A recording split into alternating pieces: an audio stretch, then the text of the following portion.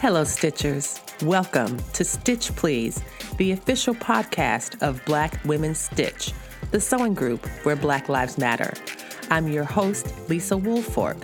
I'm a fourth-generation sewing enthusiast with more than 20 years of sewing experience.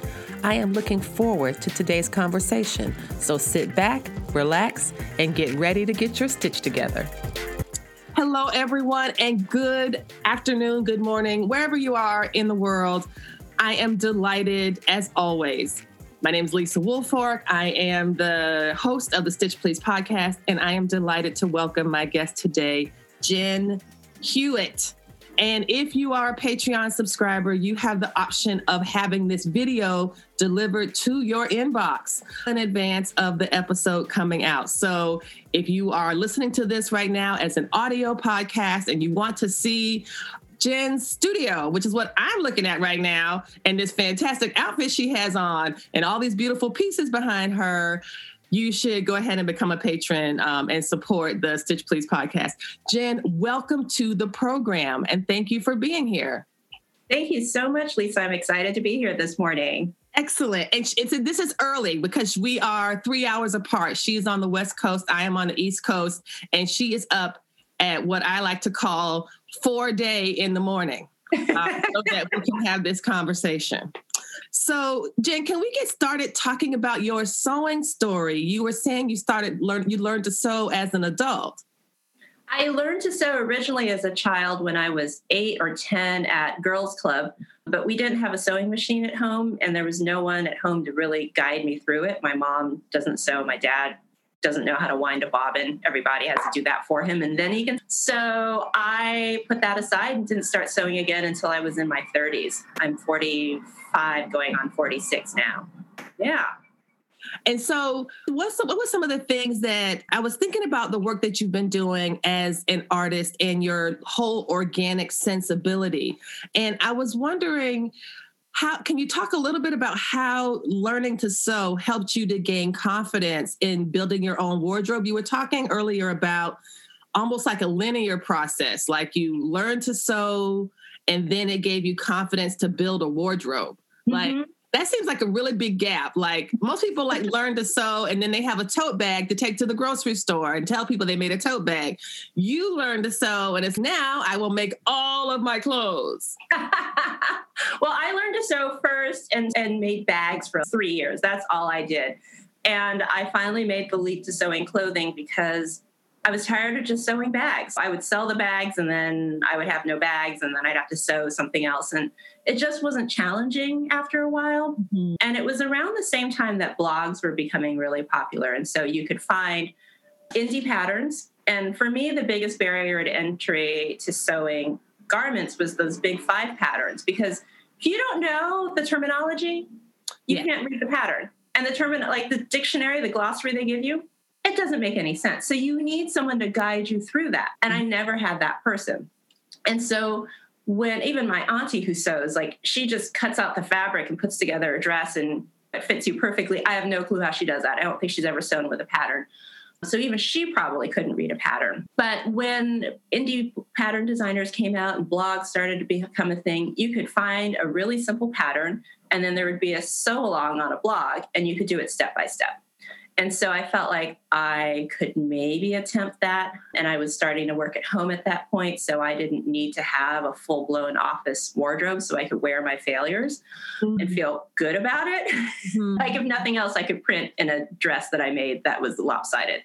And also, I'm just an ambitious person anyway. So I felt like the best way to learn how to do these things was actually just to jump in and do them and have no expectations for perfection from the beginning. But I will say that I was terrified of invisible zippers for years. And that was my barrier to leveling up. I would not sew an invisible zipper. I would find patterns that didn't require invisible zippers or buttons. And one day I finally was like, I need to sew an invisible zipper because it is taking me too long and too much fabric to do a wrap skirt. And I don't like the way elastic looks. And so I did it. And it changed everything for me. And it was nothing. And it just made me think about how it's usually the silliest, smallest fear that keeps us from jumping to the next thing. Yeah. It's so funny because invisible zippers, they sound intimidating. They're not. And once you do, I prefer to put invisible zippers in all my things now. Like, Yeah. why aren't all of them invisible? Not for jeans because they're a little bit heavier, but an invisible zipper, once you get past it's I think sometimes it's a little bit easier even than putting in a regular zipper. It is. You know? It is. Absolutely. And so can you talk a little bit about some of the stories we like that adult learners like maybe tell themselves to make things harder than they should be? One of the things I love about your book is that you are breaking down these different structures. Oh, and the book, of course, is Print Pattern Sew. I have a copy here that I am holding in my hands. It is a lovely spiral bound book. It lays flat, which is something that I like. It really makes it a very kind of practical workbook, but it's also very beautiful. And it comes with patterns in the back. So tell me a bit about what you did, or what advice would you give to someone who wants to overcome? I wonder if you've heard this question, if you've gotten it before. I'm too intimidated, or I could never sew this, or I could never print my own fabric. I could never. What do you think that fear comes from? And how do you encourage people to get past that? Oh, man, I get that all the time from all different angles, from having a creative career, sewing, from printing, starting a business. Everybody just makes these things out to be a lot bigger than they are in their head. And I'm a fairly pragmatic person, and I like to just do it one step at a time. When I was in high school, I had a classmate who wanted to learn how to play the piano, but only if she could play the Moonlight Sonata as her first piece. And I was like, who plays the Moonlight Sonata as their first piece? Like, I had to learn scales and do scales for years before I still can't play the Moonlight Sonata. But I think it's this idea that, sorry, I live on a train line and a train just passed by. I think it's that idea that, especially as an adult, that we're not allowed to make mistakes and we're not allowed to have things be imperfect, that we come into this craft with experience of being a professional, with being accomplished in our careers, with having maybe gone to school and done well in school. And so it's like this idea that you're coming to something and you've already got to be really good at it at your first thing. Mm-hmm. And I think just breaking it down into, maybe you have to make bags for 3 years, but you've got to do something. Because if you're going to sit around and not do anything and talk about how hard it's going to be, yeah, it's hard because you aren't doing anything. That's right. That's right. Like, just do that one simple, easy thing. It doesn't have to be a big production, especially now. Like, just do it. Just do something. There's so many ways to access. There's YouTube, there's blogs, there's books, there's magazines. There's so many ways. But I think the hardest thing is to encourage somebody or remind someone that they have the power to do hard things. I hear all the time, like, oh, I'm so afraid of a serger. And I'm like, it's just a machine. It's not what's that? I love my serger. That changed everything for me. Invisible zippers and sergers. But yeah. I mean, like, I do wonder how, well, I've always sewn with the serger, but like this notion of, oh, I can get the same effect on the sewing machine. I'm like, not really, but okay. You know what I wanted to ask you? This is something I was thinking about. You said you're a pragmatic person. When you find yourself with a list of tasks, like you have 5 things you want to do, are you the type of person that like eats the frog first and does the hardest thing? Or do you save the frog for last after you've done the easier things? It depends on how nasty the frog is. I think for the most part now I'm doing the hardest thing first because I reward myself with all the easy things. And the easy things for me right now are not even the easy things. The fun things are the drawing, the creating, the doing things for myself that has to be done. But I'm working on all these client projects right now. Mm-hmm. And a lot of that stuff is just really tough and not exciting. And I tell myself if I get through the client stuff, or if I ship out orders, which I love getting orders, I hate shipping orders. But if I get all that stuff done, then I can give myself an hour of drawing or fill in the blank. But yeah, so I think I have become that person who eats the frog first, but I have not always been. Yeah. Yeah, no, that's a great answer. It's a great, I think that's how I tend to go about things as well, but I can totally see the reverse being true. I want to ask you a question about something that you mentioned in the book, which I was wondering about the organic patterns that you use. And I was thinking in chapter 2, you say, I'm going to quote you back to yourself. I don't know how often you hear this. But chapter 2, you say, I was a shy, anxious child, calmest when I was making things or reading. When I didn't have a book or a pencil in my hand, I focus my nervous energy on looking for patterns. Because shy kids spend a lot of time looking at the floor as a way of avoiding conversation, I spent a lot of time looking for patterns on the ground. And I just really love that. And I wondered if you could talk about that in 2 ways. One, about patterns on the ground, which to me goes with that organic aesthetic, as well as what it means to be a shy child or a shy person creating art. So can you talk a little bit about that? It was just a really beautiful story. Sure. I'm still looking on the ground all the time, even though I'm not a shy, anxious child anymore. It first manifested as, and I think this is a slightly compulsive thing, where I would look at tile patterns and find the tile that was out of place, and that would drive me nuts, and ways to make hopscotch fields out of every single floor pattern, even on the sidewalk. I still do that to this day. But I think it's a form of controlling what it is in your environment that you feel like you can put in a box. Mm-hmm. And to this day now, when I'm walking, and I do walk quite a bit, especially in the mornings, I live right by the Golden Gate Park, and so there's a lot to see. And I can watch the change of the seasons, not just through the trees, but by what's on the ground, what color the leaves are, what leaves are on the ground. We do have seasons here in California. They're just a little bit different from seasons everywhere else. What is out of place along the path, because I'm walking the same paths almost every day. Mm-hmm. And it's a way that I orient myself and make sense of my world in a way that there's a certain amount of familiarity in having patterns that either remain the same or change consistently over time. Now, we're probably going to be in a drought this year because it hasn't started raining yet. And so that means that what I see on the ground will probably be very different from what I saw last year. But yeah, that's still how I operate. That's really wonderful. And let me ask, you said that you grew out of the shyness that you had as a child. Do you feel as though, is there a particular personality? And maybe I'm still working through the question, but do you think there's a particular personality that somehow is drawn to art? Or do you feel that this is something that it doesn't matter if you're shy or introverted or extroverted, that it doesn't really, that the personality doesn't really matter as much as the drive and the desire to create in a certain way? I think introverts tend to be drawn much more to art simply because it requires you to be able to sit for long periods of time and not need external stimulation.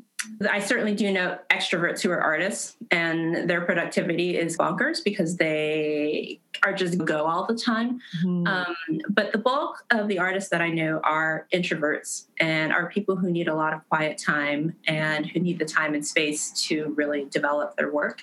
Yeah, I think it's a natural field for a lot of us that and most of my friends are artists and most of my friends are introverts. And we don't exhaust each other. And when it's time for us to go into our hidey holes, we're like, no judgment, just bye-bye. I know you're fine. See you in a while. See you soon or not. See you soon or not soon. Not soon. Take your time. No, that's wonderful, because the contemplative seems to be an important part of your process. Mm-hmm. The ability to sit and think and to to see what happens. I wanted to turn a little bit to your early education. You mentioned this in chapter 4, the section on creating multicolor prints, and how you were in art class in 5th grade, and the teacher gave you all firm instructions. Now, you don't want to get this wrong, Jen. I don't want you getting a bad grade in 5th grade art, because the teacher passed out a coloring book and said that Santa's coat and hat must be red. His boots can be black or gray. You may only use black or white on his gloves. 10-year-old me found this silly. After all, what's the point of an art class if you can't be creative? And you said, but you were a good kid. And so you did what the teacher suggested. And yet you said that rather than like other folks have teachers they remember because the teachers encourage them, you remember this teacher because this teacher had constraints that you fought against and that you didn't really do very well in your elementary art school classes or elementary school art classes. Can you talk a bit about what this experience taught you? And do you carry that forward now, even in your life as an artist? So that was my 5th grade, Mrs. Gray. She has long since died. I'm 45, so that was 35 years ago, and she was already old by the time. Mrs. Gray. That's why you could use black or gray on the boots. Maybe. Mrs. Gray was racist and classist, and I was the only Black kid in the class. That school was horrible. It was terrible. I had a fantastic 1st grade teacher and a fantastic 8th grade teacher, and everybody in between was pretty horrible. But then Mrs. Gray had a heart attack in the spring of that year during class and was gone for like months. And we got this substitute teacher, Mrs. Ingram, who loved me and understood that I was a smart, shy, quiet child who just wanted to be left alone and to do her work. Anyway, so I had a pretty crappy elementary school education. It was good academically, and I was a smart kid, and I could just nail all the exercises, but my teachers were not great.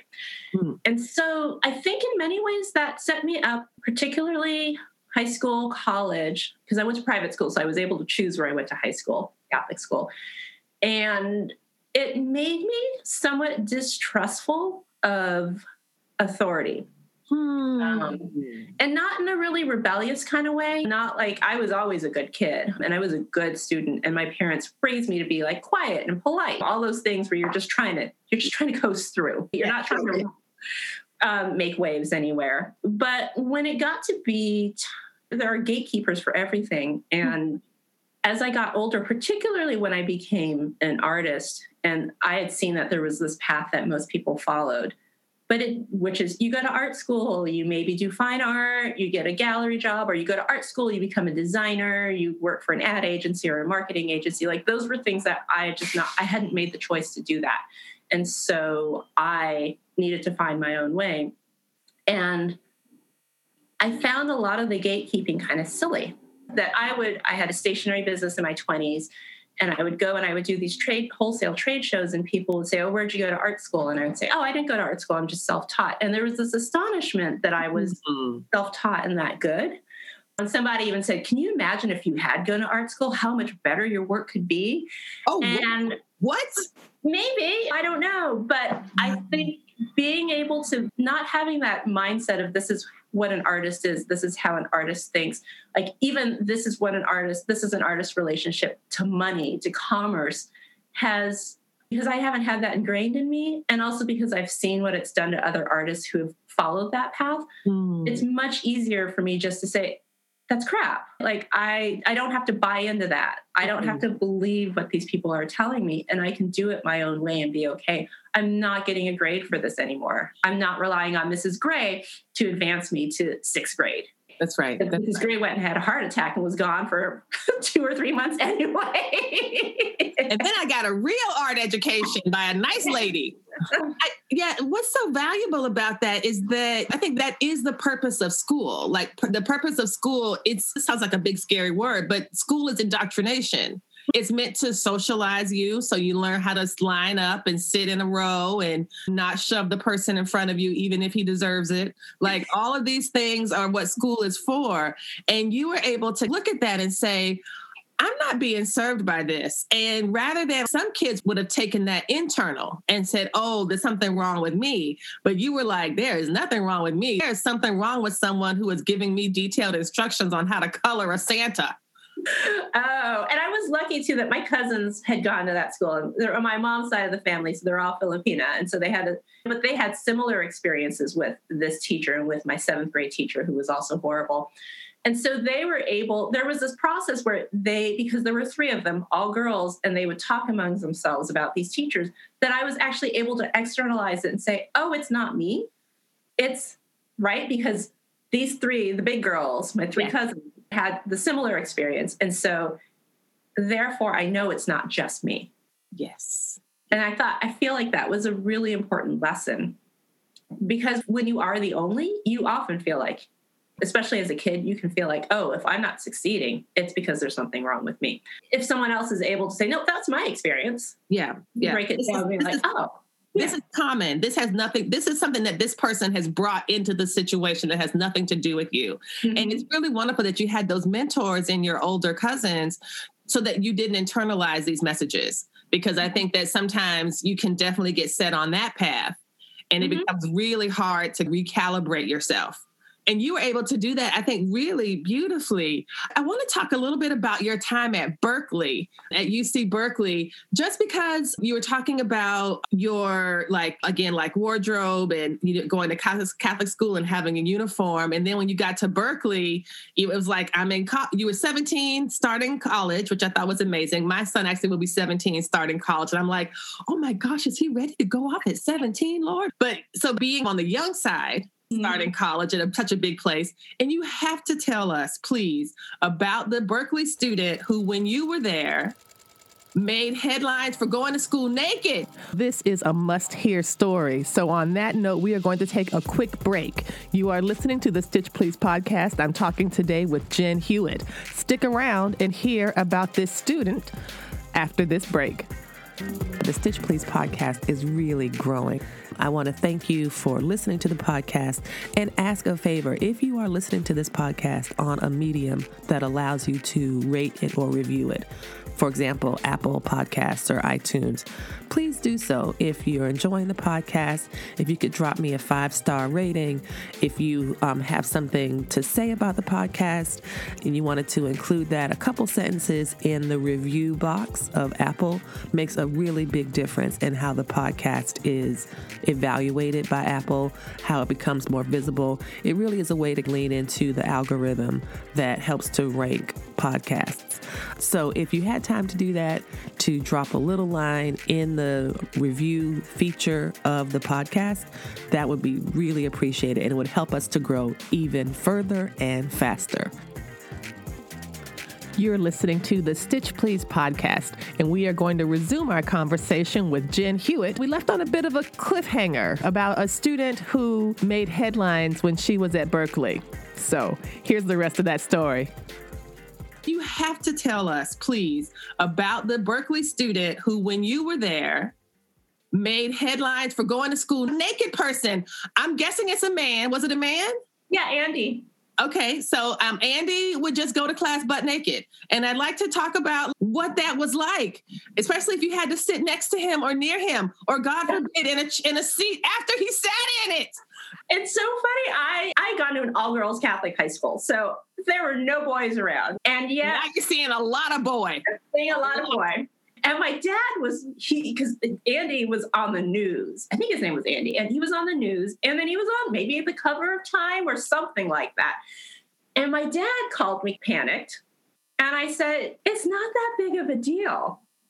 And I don't know what it was. It just wasn't that big of a deal. Here I am at Berkeley. This is what I went to college for. This is why I left Los Angeles. This is why I left my Catholic school upbringing. This is why I went to Berkeley. So that there would be a naked guy walking on the street. Like, you know. I'm going to learn the hacky sack, and I'm going to see some naked people. No hacky sack. I have boundaries. It was not so much a non-issue for a lot of us. And even though I had grown up, with a religious background, my parents were fairly open-minded and exposed us to a lot of stuff. Now, definitely not naked 20-year-olds. It wasn't like I was a sheltered kid. And I took the bus in LA. Like, I got myself around starting from when I was 10. So I just was an independent kid. And I just don't remember it being a big deal. And my dad was like, if it's not bothering you, I guess it's not bothering me. But also I did not have any classes with him because he was a couple of years older than me. And so I did not have to sit in the same seats or sit next to him. And yeah. And after a while, it was just normalized. Like, here's a naked 20-year-old walking around. But the poor guy, may he rest in peace, he, I think, was struggling with mental health and died by suicide in his 20s, late 20s. Oh, that is a sad ending. That is a sad ending. It's a sad story. It's also like illustrative of what university places like Berkeley have come to represent is a type of total freedom and maybe I'm sure from the inside, it doesn't feel like total freedom, but from the outside, it looks like that. It looks like this is a landscape where you can stretch out and extend and be who you want and try out new things and test boundaries. That's what, university life is supposed to be about. And it's funny because I went to the University of Wisconsin in Madison, which liked to call itself the Berkeley of the Midwest. Yeah.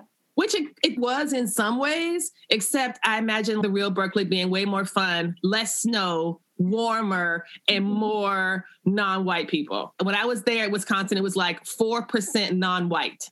That's 96% white out of 40,000 students. That's a lot of whites. Yeah, and Wisconsin is not an undiverse place either. You would think that, but it was a very undiverse. The school was very undiverse when I was there. I was often the first Black person, some of my students, I was a TA and a grad student, that they had ever talked to. I was like, how do you get to be 19 years old and never talk to a Black person? Like that makes no sense to me. It doesn't surprise me. Yeah. Growing up the way I did, even though I grew up in a Black community, went to a white school, I think I'm still the only Black person that a lot of those folks I went to elementary school with knew. I was like, how? Like in Los Angeles, in Massachusetts, in Wisconsin, like all of these things. It's bizarre. It's bizarre. And I consider that a failing on their part, not ours. Exactly. I'm not putting myself out there. That's certainly a failure on their part. Can we talk a bit about, you said you had a stationery business earlier in your 20s. Can we talk about the transition from stationery to fiber? Because if you think about it, these things are, paper and fabrics, they have some of the same kind of principles because they're both kind of organic products. I don't know if you see them as behaving the same. I'm a stationery fanatic. I love notebooks and pens and paper, especially the pens.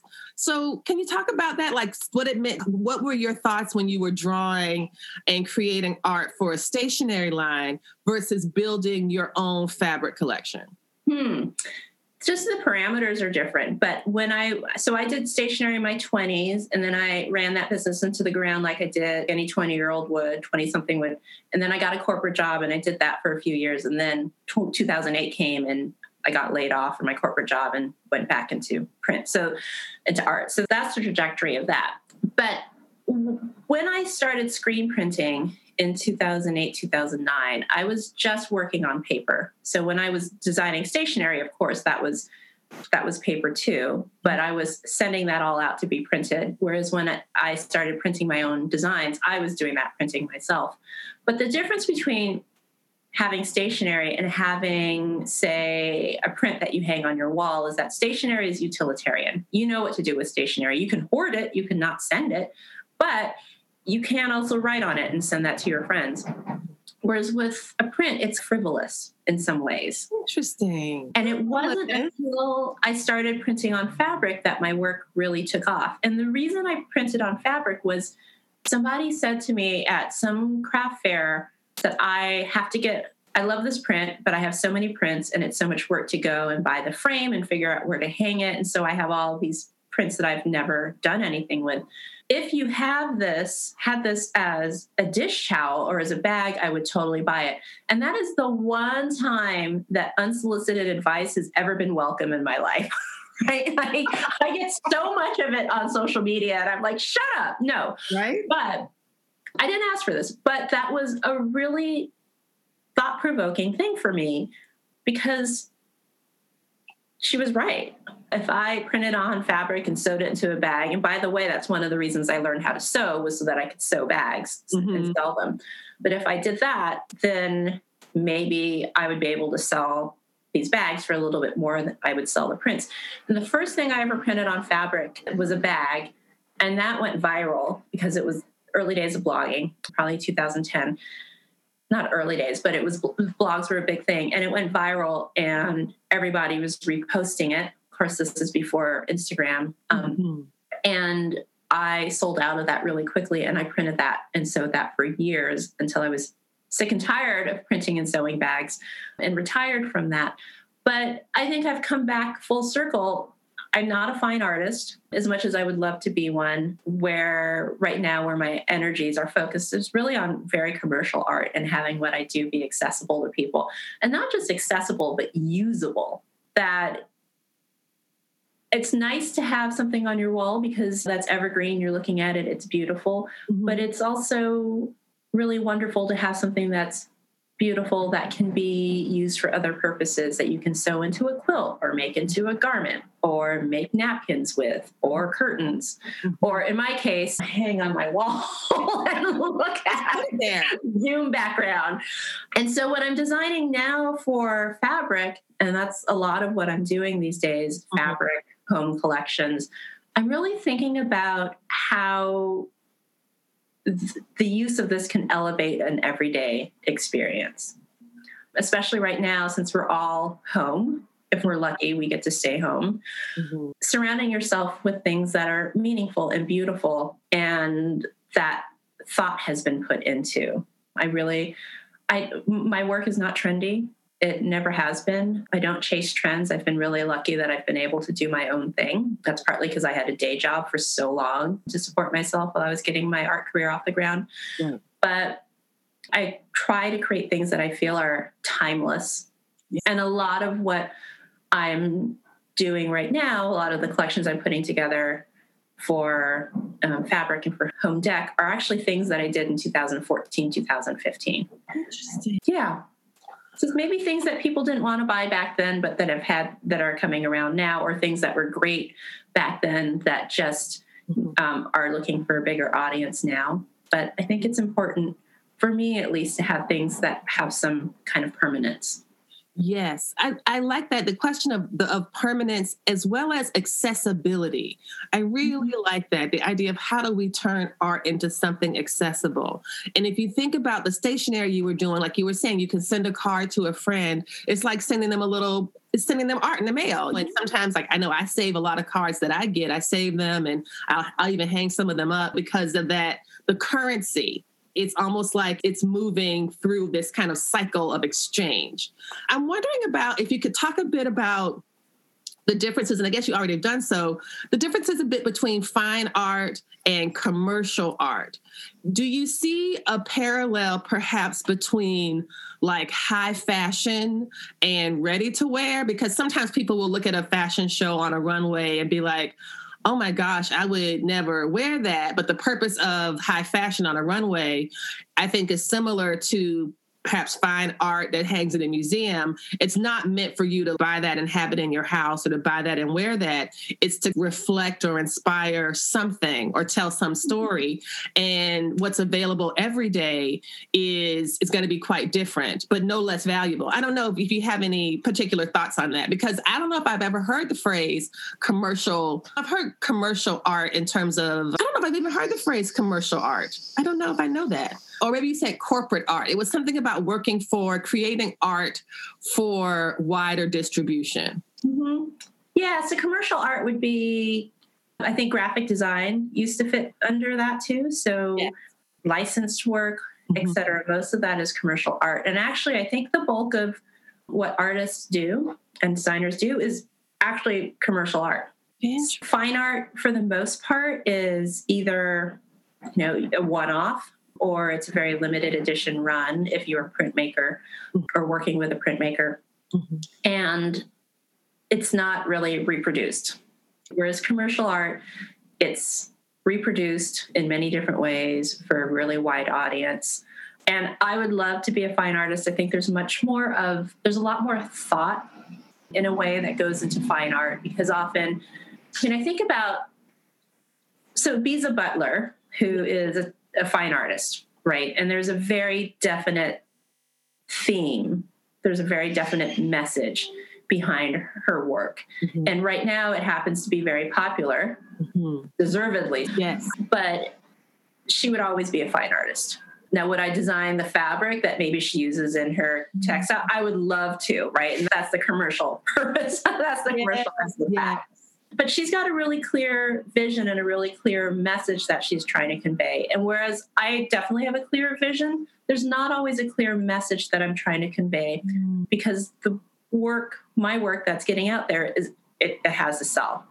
Whereas Biza, her work is going to sell, but she could create, and many fine artists do, they create, and they're not creating it to sell, they're creating it to get the message across or to convey something. And they want to sell it, hopefully, but they're not designing it to have mass appeal. So, okay, that makes sense. That makes sense. No, that's really wonderful. And so I'm so enjoying this. And it reminds me of, in some ways, like your unique vision. And that was one of the principles I learned from the book when you were talking about what it means to create reproducible patterns. And you said that, I think you had a leaf or a frond going 1, 2, 3, and then you flipped it. Mm-hmm. At the third or the fourth, and you were saying there's something about, instead of doing it every other one, which makes it more regular, you flipped it at the third or the fourth to just give that little pop. What made you think of that? Because that just seems like such an interesting thing about the way that the brain tracks with that number. Such a really interesting observation that you have and that you put in your fabric. And I talk a lot about thinking with your hands. That's right. That again, it comes back to this: what do you tell people who want to get started and they can't get started? They're all up here. They're all up in their heads. Yes. And especially with craft, if you're all up in your head, you're not going to get anything done because the making is in your hands, especially when you're a beginner.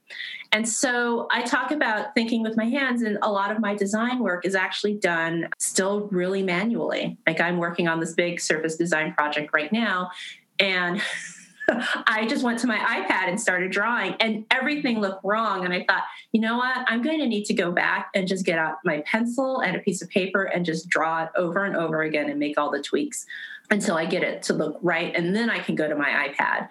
Mm-hmm. And just remembering that you got to get your hands dirty for me. And with printing, I don't know what the pattern is going to look like until I just fudge it a few times and print it on fabric and play with placement and color. And it takes a little bit longer to do it that way. Actually, it takes a lot longer, I'll be honest. But I end up with these results that are maybe different than if I just sat down at a computer and laid out a repeat pattern and had done the easiest thing. Yeah. And how do you know when you are satisfied? How do you know when you're like, this is it? This is it. I've arrived at it. How do you determine the difference between a mistake and a design opportunity? How do you deal with something when you're like, oh, I don't know. I think I'm off on this. How do you deal with that? This is an answer that people probably aren't going to like, but I just know. And part of that is that I've been doing this long enough now, 10 years now and some change, that I know. And I trust my eye. I think there's a certain amount of confidence that I developed in my 30s where I trust myself a lot.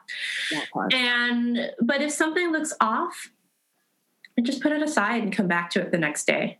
And often I work through things in my sleep. So I'll wake up the next morning. Oh, this is actually how it's supposed to look. And with client work right now, I'm working on a project. I sent off a design that I thought was pretty good, but I just had been looking at it too long. And really, this isn't a licensed design. This is actually for packaging. Mm-hmm. And I sent it off to the creative director and I said, I would love your feedback. Mm-hmm. I am open to feedback from the people who are in the position to give feedback. I will just say that again. I am open to feedback from the people who are in a position to give feedback. Right? Strangers on the internet, not in a position to give feedback. But I sent it to creative director and she said, oh, I think you need to change the line weight so we have more variable line weight. And I think it would look better if you adjusted these leaves so that they look this way. And I thought, yeah, thank you. So that's great with client work. But for the most part, if it's just work that I'm doing for license or for myself, I know what I need to do. I know when it looks good. I know when to push it and I know when to stop. And that's one of the things that for those of us who have seen your work and looking at the prints you have, looking at the fabric collections, and we get to see what you trusting yourself looks like. We get to see the end result and to see how beautiful that is. And that becomes a message to the maker that you're sending, right? Mm-hmm. Through your work that says, hey, I trusted myself to create this. Now you can have this, you can buy this product, you can buy this fabric and go trust yourself to make something with it. It's like continuing the story, which I think is just really beautiful. So I'm so glad to know that. Thank you for that. I wanted to shift to talk a little bit about what you're, like, I know you said you've been involved in, is it Black Women Printmakers or Women Printmakers of? Black Women of Print, BWOP. And Black Women in Print, as well as the new book that you're working on. Can you talk a bit about what is life like as a Black woman artist? Why is it important for us to have and create and defend our own spaces, our own stories in this field, in this community? Whew, that could be a whole separate book. Of I know. It's like in our last 10 minutes, Jen, I'd like you to wrap up the whole thing about the Blacks, okay? Jump right in. It can be a little bit lonely, particularly in what I do, which is license work, surface design work, fabric design in particular. There aren't a lot of us. I joke that there are 5 of us. And it confuses people when we're all at Quilt Market together and they're calling us by each other's names. Oh my, I was just going to ask. Who do you think you are? Somebody took my class. She was in my class. She had registered to take my class. She is in my class, and she kept calling me Latifa after Latifa Safir. And I'm like, first of all, Latifa is like a foot shorter than me. I'm 5'8". Latifa's probably barely 5 feet tall. I haven't actually met Latifa in real life. We just correspond all the time. So that happens. So it can be lonely. But I also, a lot of my life on social media is really about setting boundaries and pushing back and letting people know what is acceptable and not acceptable before they say the wrong thing. I want to make them think twice before they say some nonsense on my posts. I also, and this is something I've been working through in the last, since quarantine happened, but what I do is aspirational for a lot of women, particularly white women, who are involved in quilting. They want to design fabric. Yes. They're artists, or they want to be artists. And so they project a lot of things onto me. And there's sometimes a familiarity that I am like, I don't know you. When I assert my beliefs or my values or talk about anything about my experiences of being the only Black woman in a room, or talk about politics, there are some of them who have a meltdown because I think they so strongly identify with what I do that veil is broken when I say this is who I am. And I've had like white friends say, they'll say, I see this all the time on your social media. I can't believe the shit you have to put up with on a regular basis. It's gotten to the point where I delete comments. So that's part of it. And I have a very dear friend, George McCallman, who founded a Black Brunch Club here in San Francisco. And San Francisco, when I moved here, was probably about 15% Black. I think now it's about 3 or 4%. Yeah. And so this is really a space for a lot of us to gather and talk. And George is an incredibly talented and accomplished graphic designer and fine artist and soon to be published author. Wow. And his book is my God baby. That's what I tell him all the time. We have the same agent.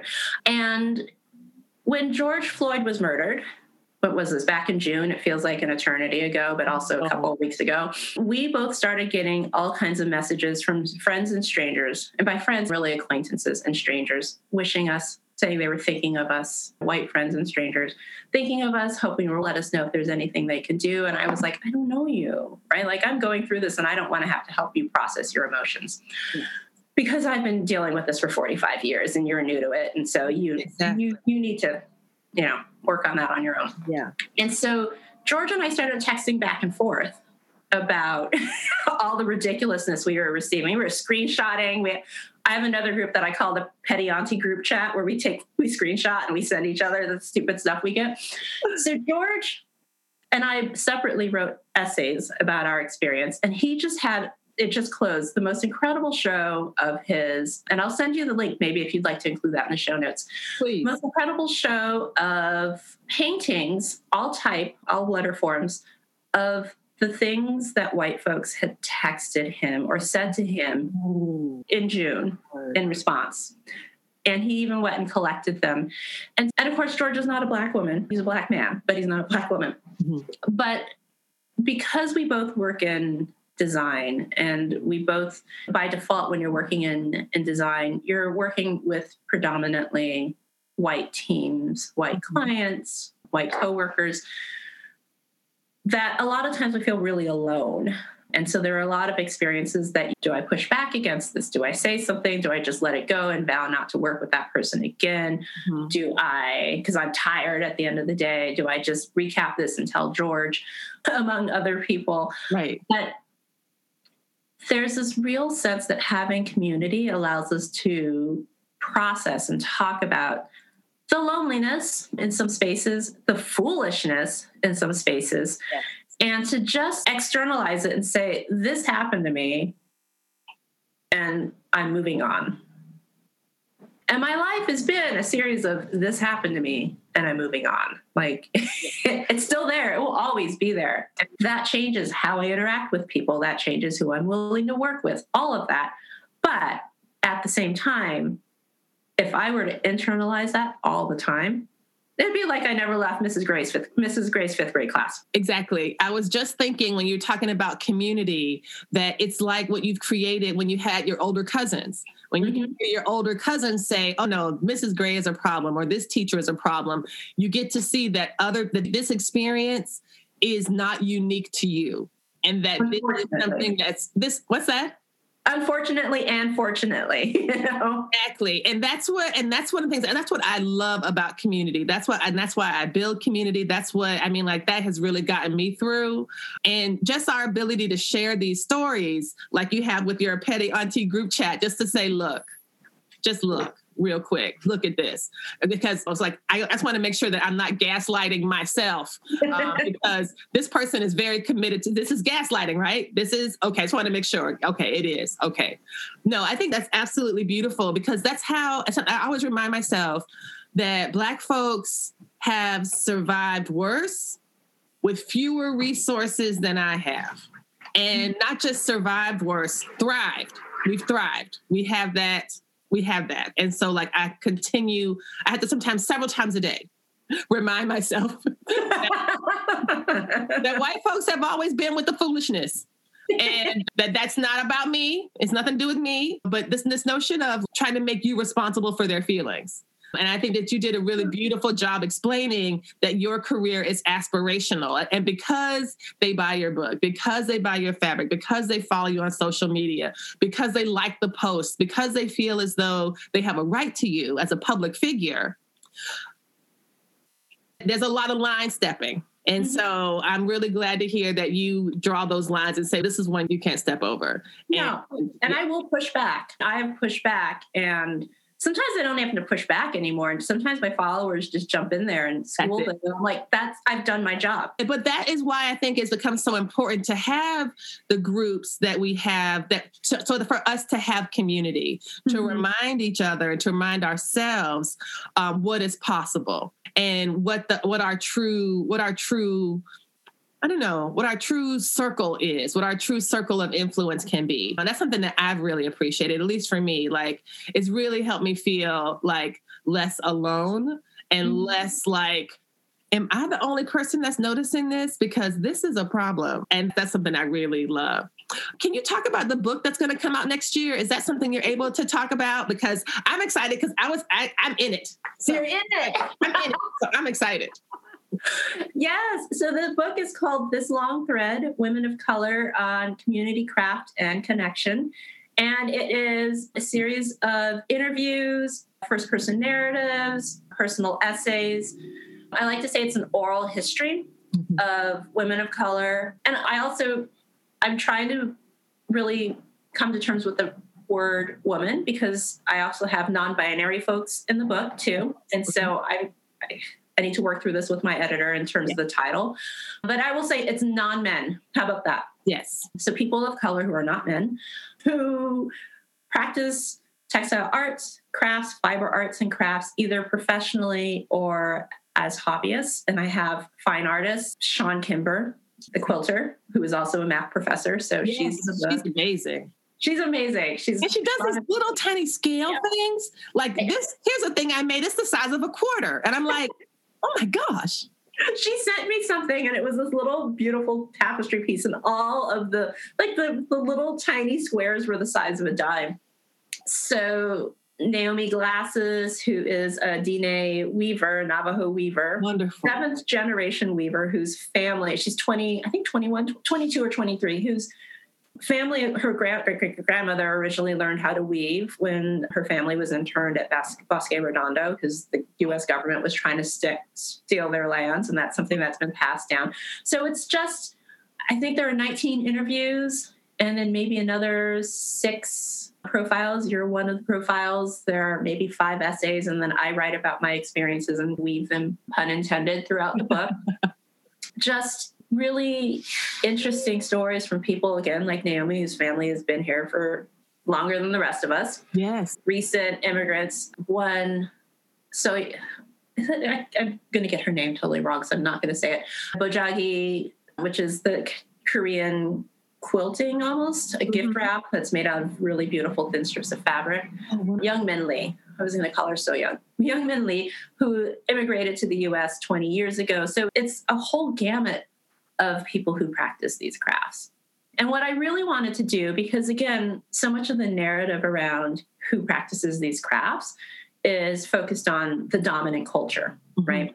So it's middle-aged white women of means who are shown to be the market for this, even though we know that's not true. I think there was like a 2012 survey that showed that participation is pretty high. It's something like 30 to 40% in each of women practice some form of craft.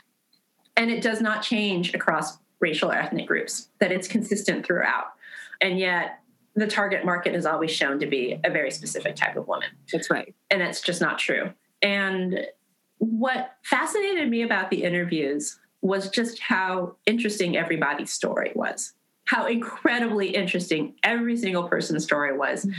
And the level of thought and introspection that goes into the work that they do, whether they're doing it as a hobbyist or as professional. And so somebody like Dana Williams Johnson, who she knit, and she just started knitting. I think her dad was in the hospital going through chemo, and that was what she did while he was getting his treatments. Like those kinds of things, like really interesting stories. And it's not just I picked up a kit at Michael's and I started doing it. Right.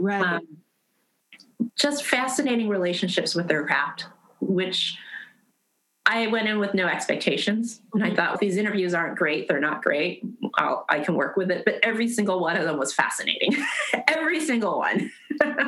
It's fantastic. And I'm very looking forward to the book. And I really like what you're doing with this oral history as a way to intervene in these dominant narratives. And I feel like it's really only hurting the industry. It's really only hurting the craft to have it be so isolated, to have it just reproduce the same set or the same type of folks as being the ones who matter.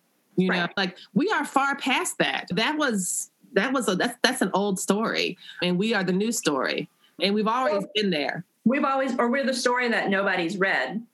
We've been there. We've been passing the story to each other, but nobody bothered to notice until honestly last year. It's unbelievable the way that things go in these waves. And I'm just so glad that you've been able to capture one of them and to be able to bring so many stories to light. And again, just like with your fabric, how you are putting that out there so that we can develop and find our own confidence. The same thing I think is going on with this book. It like helps people feel like they are not alone. And that is, I think, such an important reminder, because solidarity, community, that's how we get through. That's it. That is how we, in my opinion, That's how we get through. It's not the rugged individualism. It's not the race to the top of the pile. It's really how we live in right relation with one another. Right. I really love that about what you've put together with this book, and I'm very excited about it. Not just because I'm in it, but also that part. That part. I just want to remind everybody that I'm in it. I'm excited. Back on this podcast next year, just shilling the book. Like, come on. You are invited to come back to shill the book. Absolutely. Yes. I want you to come back because I want to read it and I want to talk about some of the stories, and maybe we can get a couple other people who are in the book to come and talk with us for a 3-way or 4-way. It would be delightful. I would love that. Jen, this has been a delight. I don't want to keep you. I want you to go ahead and start your wonderful workday, but this has been such an honor. Where can people find you on the socials? On the socials, on Instagram, it's Jen Hewitt. So JenHewett. Twitter, I'm there too, but I'm a little bit more outspoken on Twitter than I am on. You're welcome to follow me on either one. And I do have a Facebook page that I just don't interact with at all. So I keep getting new followers. I don't know where they're coming from, but Instagram is probably the best place. All right. Thank you so much. This has been fantastic. Yay. Thank you, Lisa. You've been listening to the Stitch Please podcast, the official podcast of Black Women Stitch, the sewing group where Black Lives Matter. We appreciate you supporting us by listening to the podcast. If you'd like to reach out to us with questions, you can contact us at blackwomenstitch@gmail.com. If you'd like to support us financially, you can do that by supporting us on Patreon, Patreon, and you can find Black Women Stitch there in the Patreon directory. And for as little as $2 a month, you can help support the project with things like editing, transcripts, and other things to strengthen the podcast. And finally, if financial support is not something you can do right now, you can really help the podcast by rating it and reviewing it anywhere you listen to podcasts that allows you to review them. So I know that not all podcast directories or services allow for reviews, but for those who do, for those that have a star rating or just ask for a few comments, if you could share those comments and say nice things about us at the Stitch Please podcast, that is incredibly helpful. Thank you so much. Come back next week and we'll help you get your stitch together.